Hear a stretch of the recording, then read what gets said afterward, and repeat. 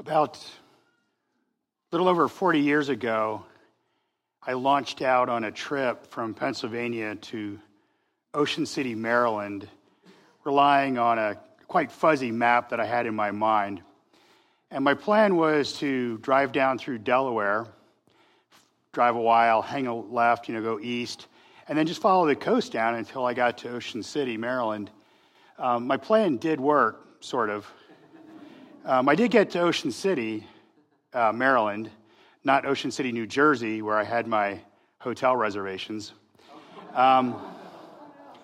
See, I was missing something in that map in my mind, a quite large and not particularly insignificant body of water called the Delaware Bay. And so I ended up having to drive back up almost to Philadelphia where I could take a bridge and cross over the Delaware River and then go back down. So I could have saved myself a lot of time and gas money and embarrassment if I would have just looked at a map first instead of relying on my own understanding, or in this case, actually, maybe better said, my own misunderstanding of the geography. I can't tell you how many times that I've wished in my life that I could have a do-over. And not just in trivial matters like, this, but in, more seriously foolish and sinful areas. And, I just need to ask, am I alone in this? Am I the only one that's wished he could have a do-over? Of course not, right? It comes with being human. The good news is that the Bible offers us a better way, a way that we can avoid the sin and stupidity and the often painful and costly consequences that come with them.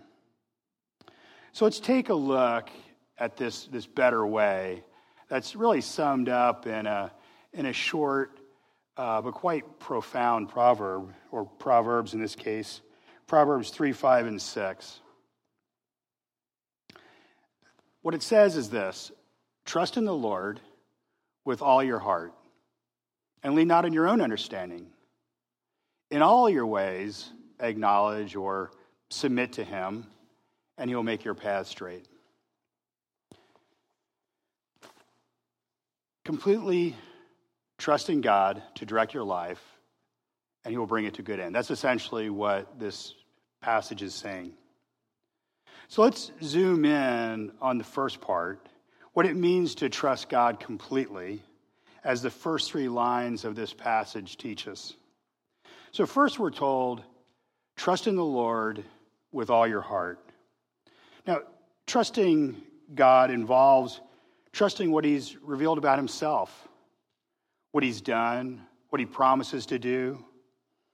And these have to include things like confidence in God's perfect love and goodness, his infinite knowledge and wisdom, and his absolute power and sovereign control over this universe that he's created. Because if we don't have complete confidence in those things, we're certainly not going to deem him someone who's trustworthy to direct or lead our lives, right? If it makes sense. So in other words, if I'm confident in these things, and that as a follower of Jesus, that God knows what is in my best interest, my greatest good, and he knows how to bring that about. He desires to do that, and he's able to do that. That's someone I can trust. If you take away any one of those things, you got someone that you don't want to follow, right? In other words, if God is all-knowing and even all good and loving, but impotent to do what he desires, that doesn't get you too far. If God is all-powerful and sovereign, in control of this world, and all-knowing and wise, and yet he's not good, where does that leave you? Someone that can do you a lot of harm real easily, right? And if God is all loving and good and sovereign and powerful, but not all wise and knowing, then he makes mistakes, right? He doesn't get it. If you'd only seen that coming or knew that was going to happen, maybe he'd have done something different. You see where I'm going with this? So it involves certainly confidence or trust in certain characteristics about God and his nature and who he is. And certainly it has to involve confidence in what he has revealed, as I said, about himself, not just including these things, but really everything that he's revealed about who he is, how he operates, what he's going to do.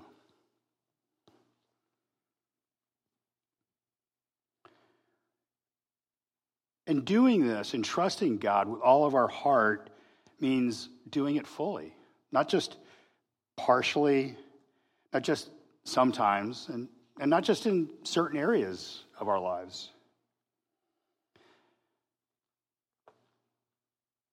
Back in the 90s, our family, while I was pastoring at a small church in Ohio at the time, and we were fairly close to Niagara Falls. And my wife and kids, we used to we get up there at least once a year or something like that, because it's spectacular, right? I mean, if you've never been there, the falls are absolutely incredible. And one particular time when we were up there, we had a little bit extra time on our hands, so we visited the Daredevil Museum. And it was pretty eye-opening because I didn't really realize, I guess you'd heard about it somewhat, but I didn't really realize the amount of daredevils that used to, back in, like the 1800s, show up. And some of them were not real bright. I mean, the idea of being a daredevil meant that you were essentially going over the falls in like a glorified whiskey barrel or something. And most of those, if they found them, they usually were in pieces. But there was one guy who really caught my attention. His name was Jean-Francois Gravelet. His stage name was the Great Blondin. You may have heard of him. But in any case, on June 30th, 1859, Blondin made history by crossing across the Niagara River Gorge on a tightrope. And the guy was quite talented. He was very good, and he was quite a showman. So if you go there, you can see some of the relics that he used. He would push a wheelbarrow across. He went across on a bicycle. Went across with his hands and feet manacled, blindfolded, of all things. He carried out a potbelly stove, made a fire, cooked an omelet.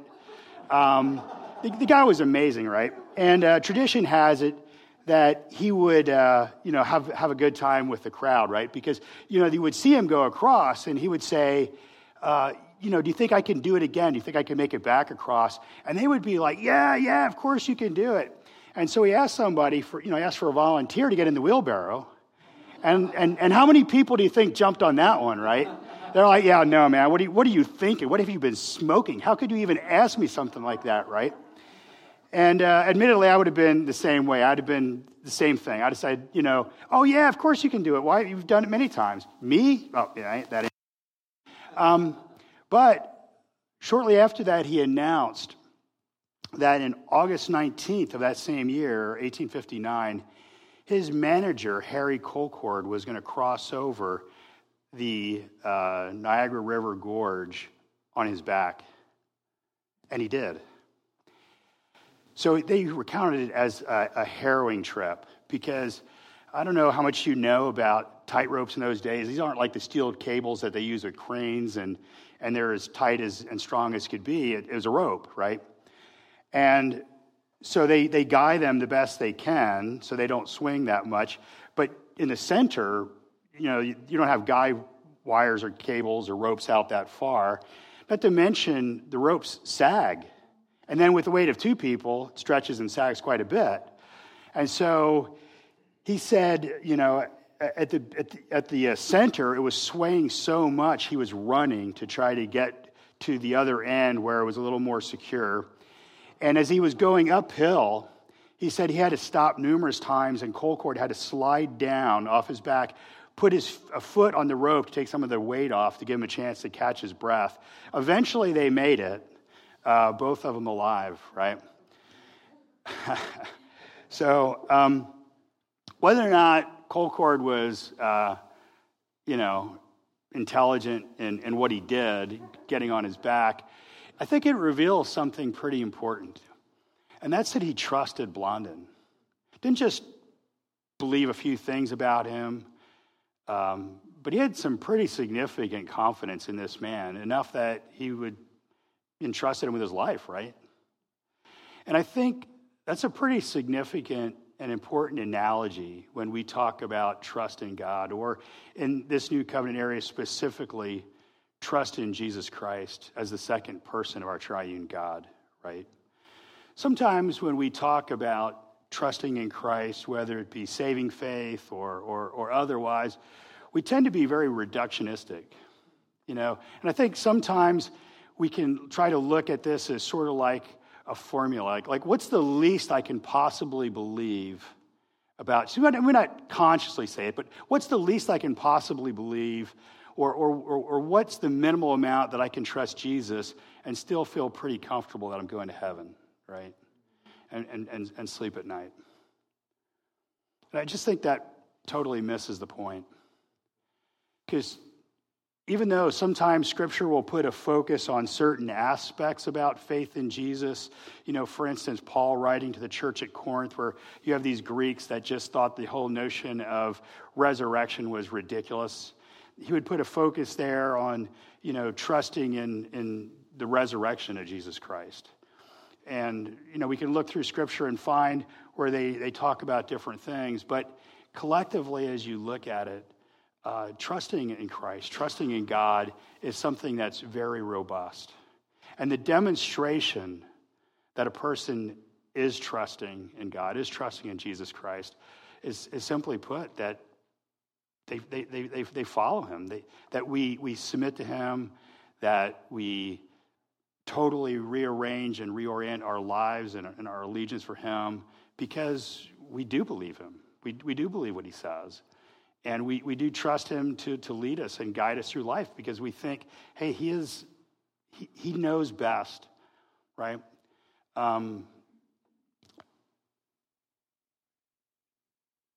It's very similar. When I think about our relationship with our Heavenly Father, it's not all that dissimilar between a relationship with our earthly parents, right? It's Father's Day, like an earthly father. Admittedly, we're not all good and loving and wise and knowing and powerful like the Lord. But even to the extent where we do, know what's best for our children, and we do things out of motives of love and wanting what's best for them, we know it as children, and not just us who were parents having our children, but when we were children, we did the same thing, right? We tend to rebel and reject because we don't trust them. We think we know best. We lean on our own understanding and what makes sense. And the danger is we can do that same thing with God. Which leads us to the second line in this passage. The text warns us not to lean on our own understanding. Proverbs 28:26 bluntly says, "He who trusts in himself is a fool." We're relying on our own understanding, on ourselves, when we make decisions based on our own feelings and desires and beliefs and notions when they're not in line with Scripture. Our understanding of what's right and wrong, bad and good or best in any given situation, that is our belief system, our worldview, if you will, is something that we develop over the course of our lives based on things, what we hear, we read, we pick it up maybe from Sunday morning, right, from a sermon, hopefully somewhat from the Bible, maybe a Sunday school, but we pick it up from our coworkers, our friends, our classmates, pick it up from the TV and the radio and the books we read. We pick it up from the news shows. We pick it up, the younger generation, especially on the internet and any different possible areas. We maybe get it from, our celebrities, sports fans, or whoever else, movie stars and things they say. And there's a problem here. So think about it this way. If I go to a buffet and all that food's there and I have a plate, I'm free to get whatever I want, right? I could choose to get, produce, fresh fruits and vegetables, lean meats, healthy things. Or I could just stock up on French fries and desserts. I could eat, all the cheesecake the place has and clean out their ice cream. Healthy or not, it's my decision, right? And I'm probably not going to die on the spot, at least.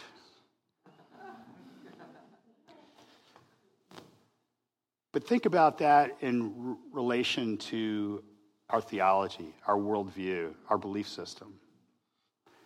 Is that really a good way to come at what's right? I like this. I like the sound of that. Yeah, I'll take that. Got a little bit of this, a little bit of that. And pretty soon we got our plate, and it's, a little bit of Oprah, some CNN, maybe a little Fox News, sprinkle a Bible in there might as well. You see where I'm going with this? If we're going to lean not on our own understanding, if we're going to lean on God's understanding, then we have to know God. We have to know what he's written. We have to know what he's said, which means essentially we have to know Scripture very well. And I just got to be honest. As important as it is, being in a situation like this,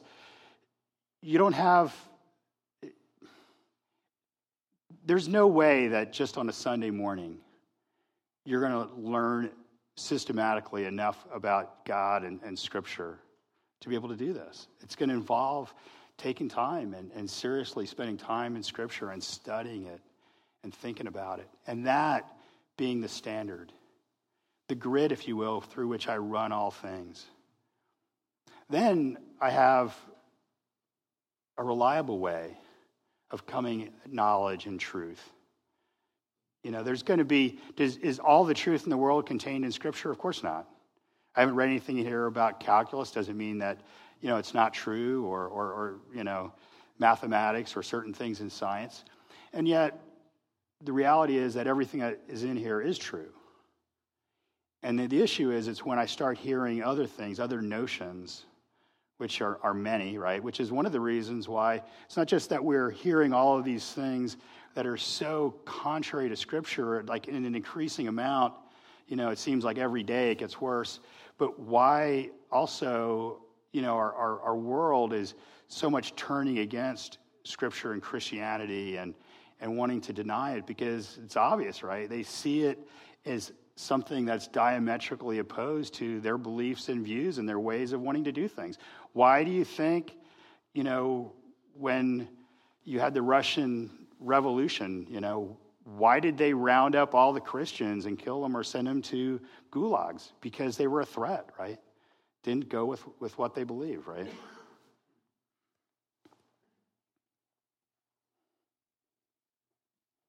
So trusting God and his commands and his direction, wisdom in the Bible versus natural human understanding implies, again, that we know God, that we know his word. The point is that human understanding and beliefs and notions and convictions that are not based on and not in line with Scripture are just terribly unreliable. And they're going to lead us down a very bad path, though many won't realize this, sadly, until it's too late. In the very sobering words of Proverbs 14:12, we're told, there is a way that seems right to a man, but in the end it leads to death. This proverb reminds us of the most tragic way we can rely on our understanding. And that's when we either deny God or trust in our own goodness or some other way to God, rather than trusting in his grace and trusting in Christ and Christ's sacrificial death on the cross and resurrection to become right with God. I got to tell you that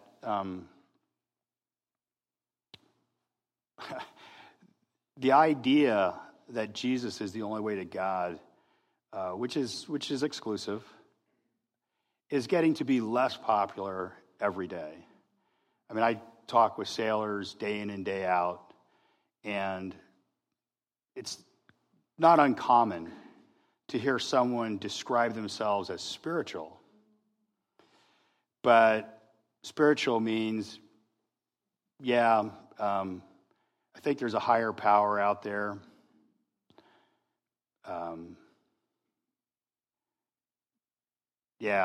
Hasn't really told us much about him.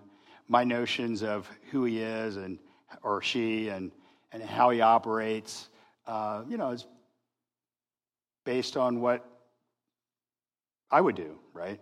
We create God in our own image, right? And so God doesn't send anybody to hell. Doesn't really care what you do. He's not all uptight. So just kind of do what you want. Try to be basically a good person or not. And everything will be okay. Yeah, you might have some karma issues to deal with. Things might come back at you a little bit. So you probably should not be too horrible.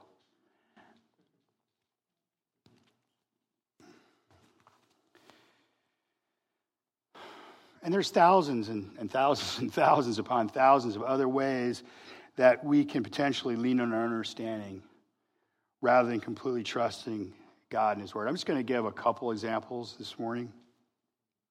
So one that comes to mind, it's in Matthew chapter 20. It starts off with the mother of the sons of Zebedee, right? James and John. And she approaches Jesus, and she has, her sons with her. And she asks Jesus, hey, when you come into your kingdom, when you establish the Messianic kingdom and you're ruling for eternity, can one of my sons sit on your right and the other on your left, which are positions of power and authority and honor, right? The greatest power, authority, and honor, right? Apart from Christ himself. And so the other, 10 disciples of the 12 heard about that. And as you can imagine, they were pretty supportive, right? They were probably advocating for it. Like, hey, yeah, these guys are really top notch. We would love that. No, of course not, right? They were indignant because they're like, wait a minute, what are these knuckleheads? What about us, man? I want to be there, right? And so as Jesus typically does, he used that as an example, a time to do some teaching. And he told them this. The rulers of the Gentiles lord it over them, and their high officials exercise authority over them. But you, if you want to be great, you have to serve one another. If you want to be first, if you want to be the greatest, you have to be the slave of all. I think this is a classic example of turning human wisdom on its head. Because today, almost everyone, probably most people that fill pews and seats in churches, think about greatness as involving power and authority and maybe wealth. Like, who's the greatest person? Well, maybe, I don't know, the President of the United States or Elon Musk or, I don't know, you pick something. But what did Jesus teach us? It's the person who is the greatest servant. It's probably somebody that you don't even know. It could be some janitor who, some mother somewhere who's just serving faithfully, serving Jesus by serving others.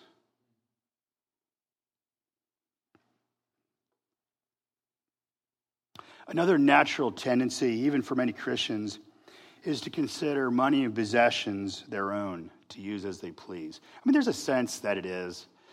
But if you think about what Jesus said in the Olivet Discourse and a few other places, the truth is clear, is that if we're followers of Jesus, then we've been entrusted as stewards, right? As managers of what belongs to him, right? Because really none of this is ours, right? I may have the title for my house, which I don't. The bank will have it probably long after I'm dead. But in any case, the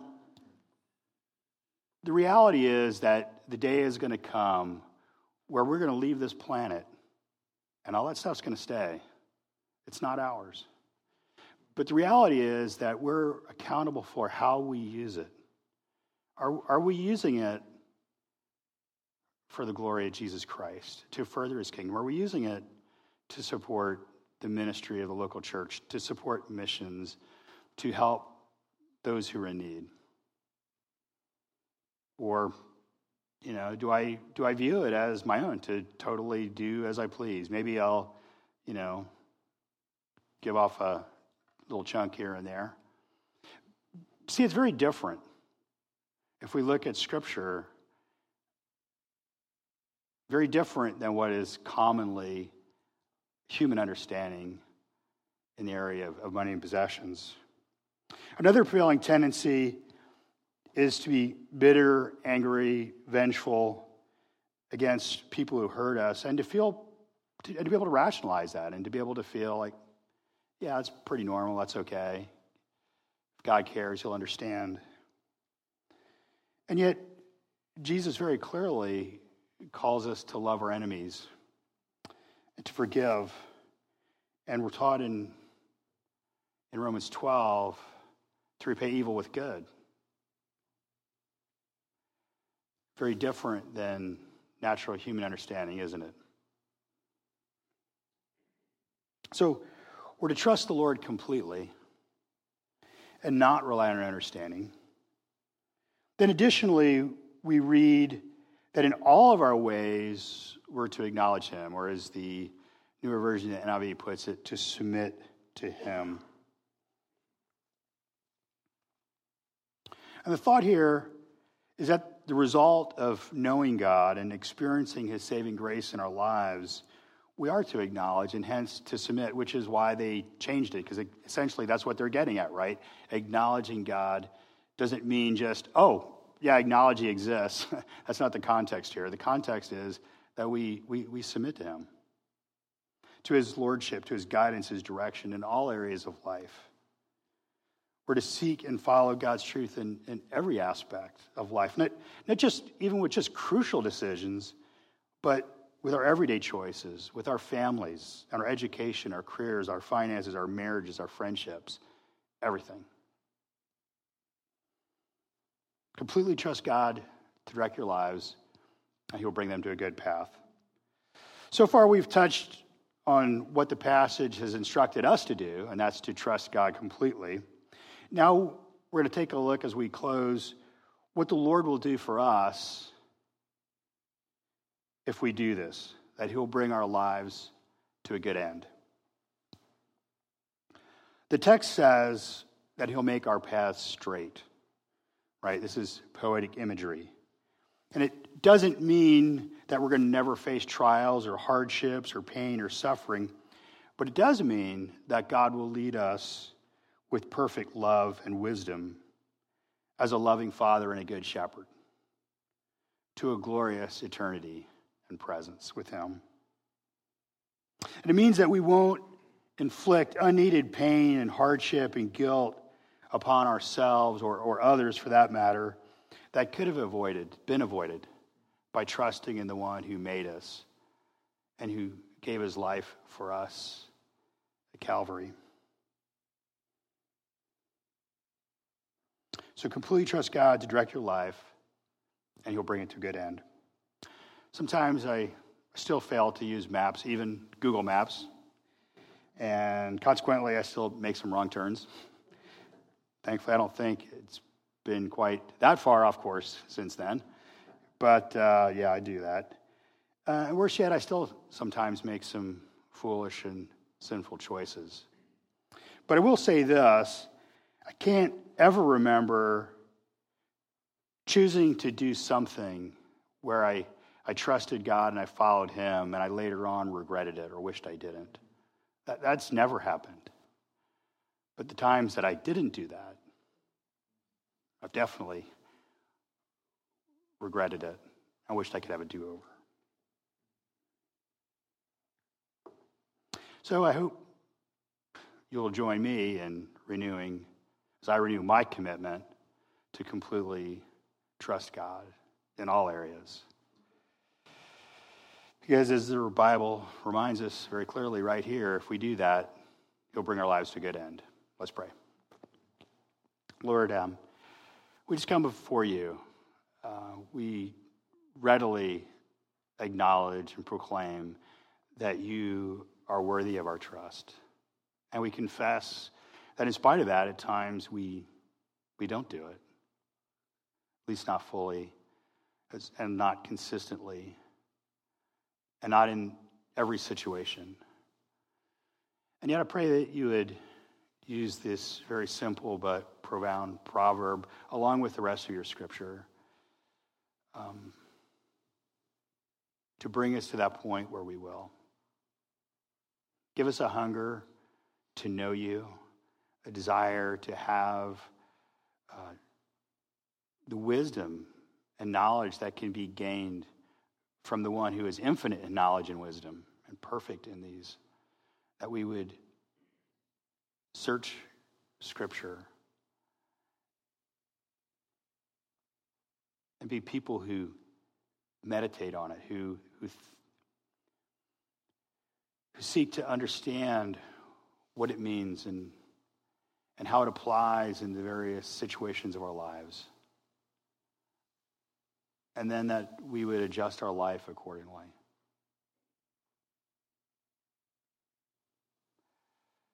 So in the end, help us to both trust you more and also to know and love you more also as a result. We pray in Jesus' name. Amen. Thanks for watching this video from Hillside Evangelical Free Church. Our hope is that these resources will help you grow as a fully devoted follower of Jesus Christ. We're located in Green Bank, Washington on Whidbey Island, and if you live in the area and are looking for a church home, we'd love to have you join us. You can find out more information at our website at hillside-efc.com.